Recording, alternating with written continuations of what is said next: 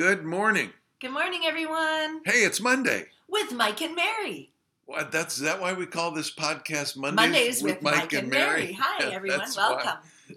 This is our chance to reflect back for you the highlights from our most recent coaching calls on the R-Squared coaching program. Yippee, every Friday we get a PhD in real estate and like to share what we learned with you in hopes that you'll share it with others, that it will make a difference in your career and in your life. And we're really excited to have you with us today. Yeah, welcome to a new year.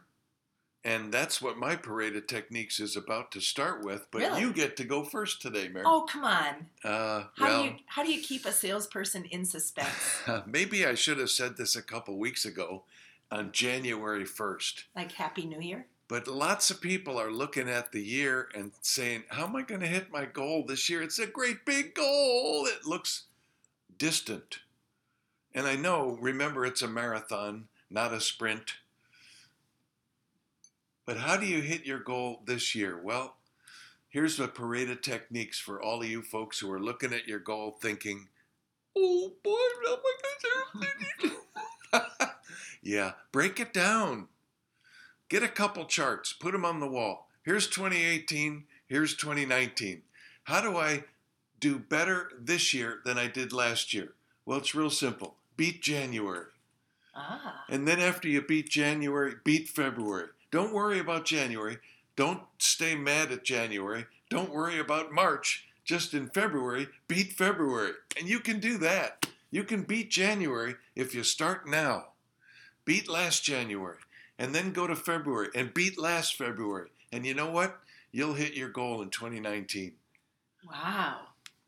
I like it. All right. I have a Parade of Techniques, and it's about capturing more leads. I think on almost every coaching call, we talked about how to get more listings. Yes. 'Tis the season. It kind of goes hand in hand with build what your you inventory. just said. Yeah. So what am I going to do to build my inventory? And I heard all kinds of ideas, but the one I want to share with you today is about getting leads from your lender. And there are a couple of programs out there that the lender can sign up for, and then you get the lead. And of course, the partnership is then when a buyer inquires about a property, you have the skill to capture them. Most mortgage brokers do not. And believe me, loan officers are getting squeezed right now. So they should be hungry for what I'm about to share with y'all. You betcha. So you capture the buyer, then, they're probably not going to buy the house they call in on, right? Statistically, they're not going to buy the house they inquire about, but you're good at capturing them. You're good at scheduling a sit down, roping them in, and then you're going to pass that buyer to your mortgage rep, who's going to show them how much they need for a down payment and what their payments would be and what the right kind of mortgage is going to be. And pretty soon the two of you are going to cement that relationship with the buyer. So here's what you got to do. You got to go to your lender and encourage them to redirect their marketing money into one of these two places. Now, before I tell you what the two places are, one of my students mentioned that his lender was spending $2,000 a month on Zillow and Trulia advertising to capture buyer leads. Wow. Right. This plan that I'm about to share with you is $200 a month. A tenth of the cost. That's right. And it cost the realtor nothing. Although in one of the states, the realtor had to pay $1 a month so that there wasn't any collusion or what is that? $1 a month? Yeah. I'm out. Forget it. That's too much. Per day. All right. Anyway, this is called Listing Booster. So check it out, Listing Booster. And the gentleman that brought this to the call said his lender is getting 200 buyer leads a month. Now, he's not giving all of those to the same realtor. You can have up to 100 realtors that you're distributing these leads to, because what you're doing is you're capturing the lead by using the MLS description. So here's the way it works. There's a sign writer with a text number. And so the buyer that's going by texts the number on the sign. They're taken to the photos and the images of that property, and the realtor receives a text saying somebody is looking at your property right now. Right. So it gives the realtor a chance to text back. So a couple of things. First of all, everybody answers texts, whereas not everybody answers a telephone call or an email.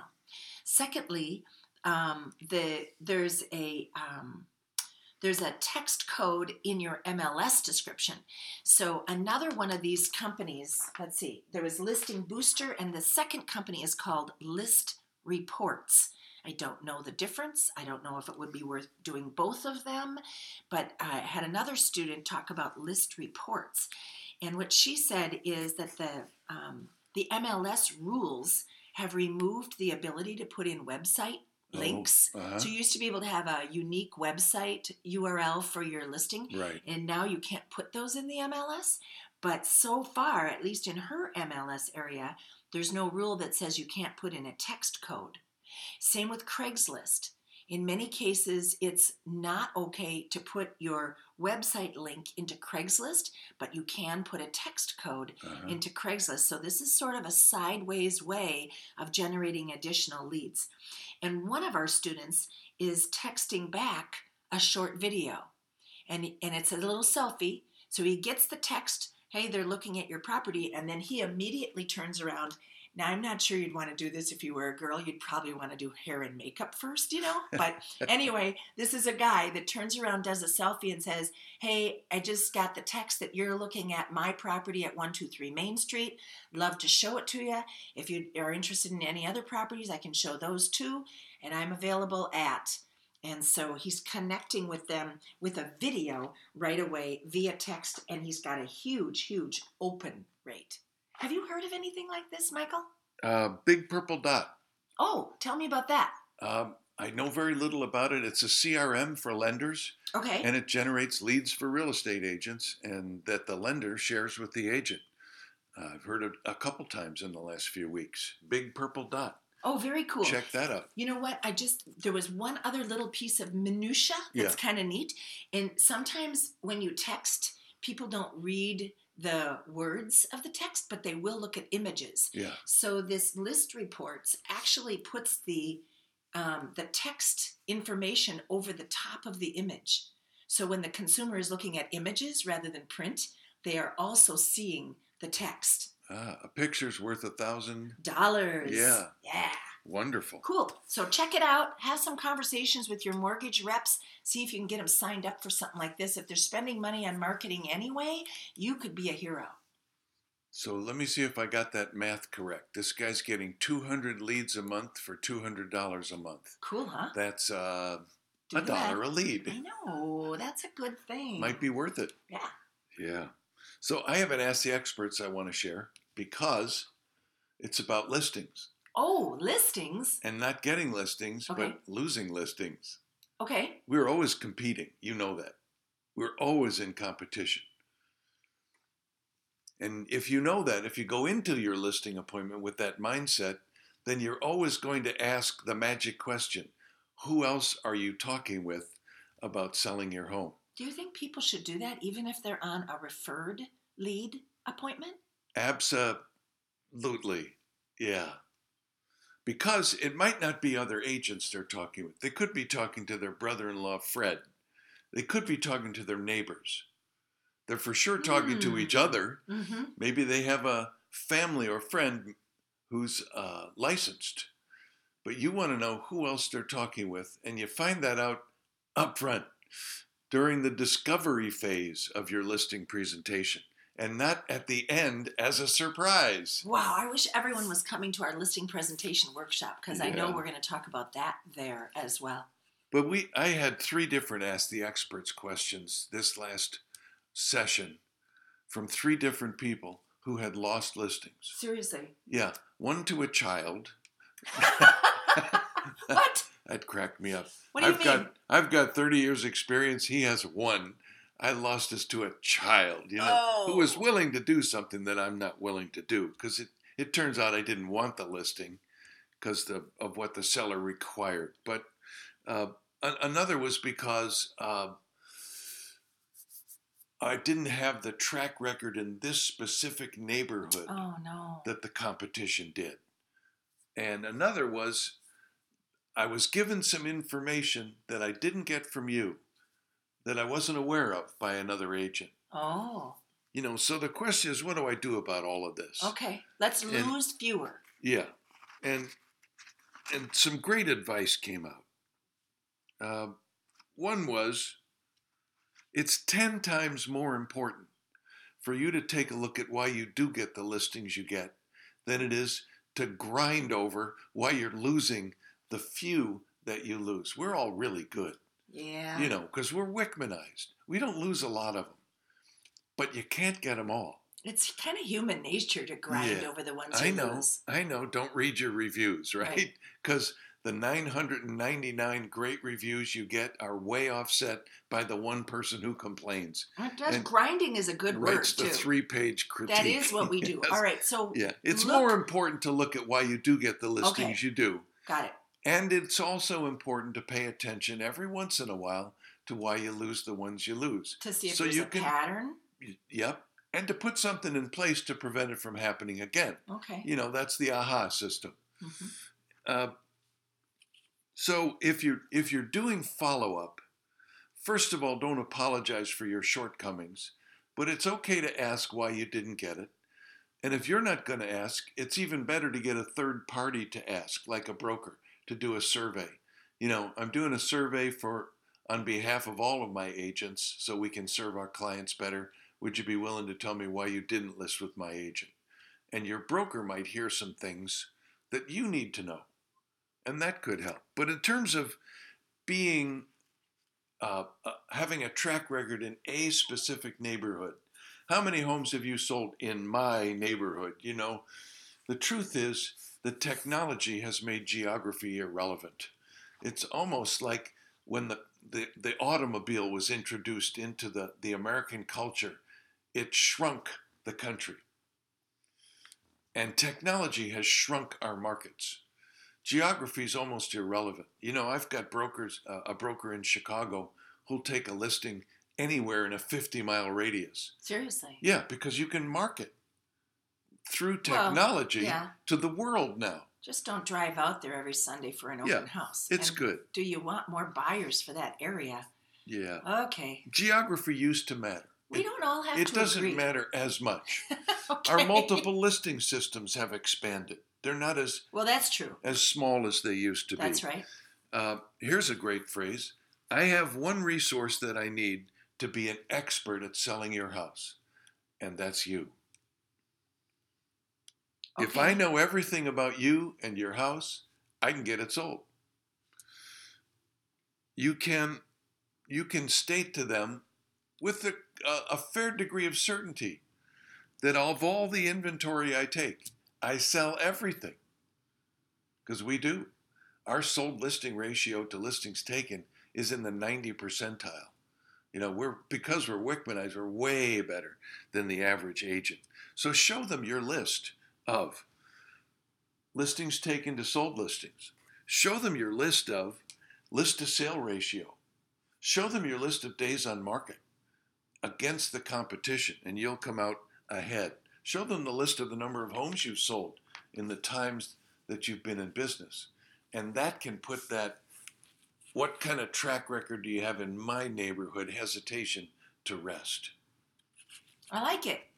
Well, I have an Ask the Experts question to share with you too, and coincidentally, it's somewhat similar. Is it about listings? Yes! How did you know? It's about pricing listings. Oh, yeah. So I had a couple of Ask the Experts questions. The one I'm referring to specifically at this moment, though, was one of our students, been through the program once or twice, and went on a listing appointment. Guy wants more than it's worth. No. House is in bad condition. No. She's showing him the comps. Oh, boy. Saying, well, I'll come back when you fix it up and we'll look at it again. But, the truth is, no matter how he fixes it up, he painted a wall red, for God's sake. He's got kind of bad taste, and he wants, get this, about 20% more than it's worth. Why are you going back? So here is what I wanted to just reflect on. The best advice, I think, actually, she got some really good advice, but if I could just implore all of you, we are all going to walk into listings this year that are overpriced, that the seller is unrealistic. And showing comparables right up front when you're not about to get the listing isn't going to help your cause. Master dialogue. That's what we got to do. We got to listen to the seller, find out what it is that they're trying to achieve. Master pricing dialogue. Floyd Wickman, I think, this is my personal opinion, he doesn't pay me extra to say this, has invented the most incredible pricing dialogue. It explains the relationship between price and time. This guy can get the price he wants. I'm sure of it. He may have to wait 25 or 30 years. His heirs will get the price he His wants. heirs, the generation after his heirs have died. So, when you can go in and be strong at presenting price and leave the ball in their court, you get to decide if you even want it. Please don't be going back there 3 times. You've got better fish to fry. You've got more people that want what you can do for them. Go find those and stay in touch with the ones that aren't ready to do it your way.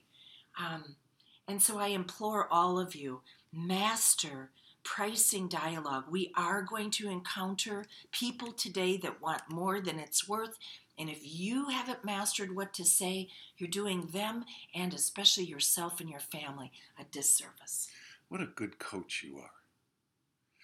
Can I editorialize for a few minutes? Brother, I suppose. Okay. Your name is on the podcast. I'll come back when you've fixed it up.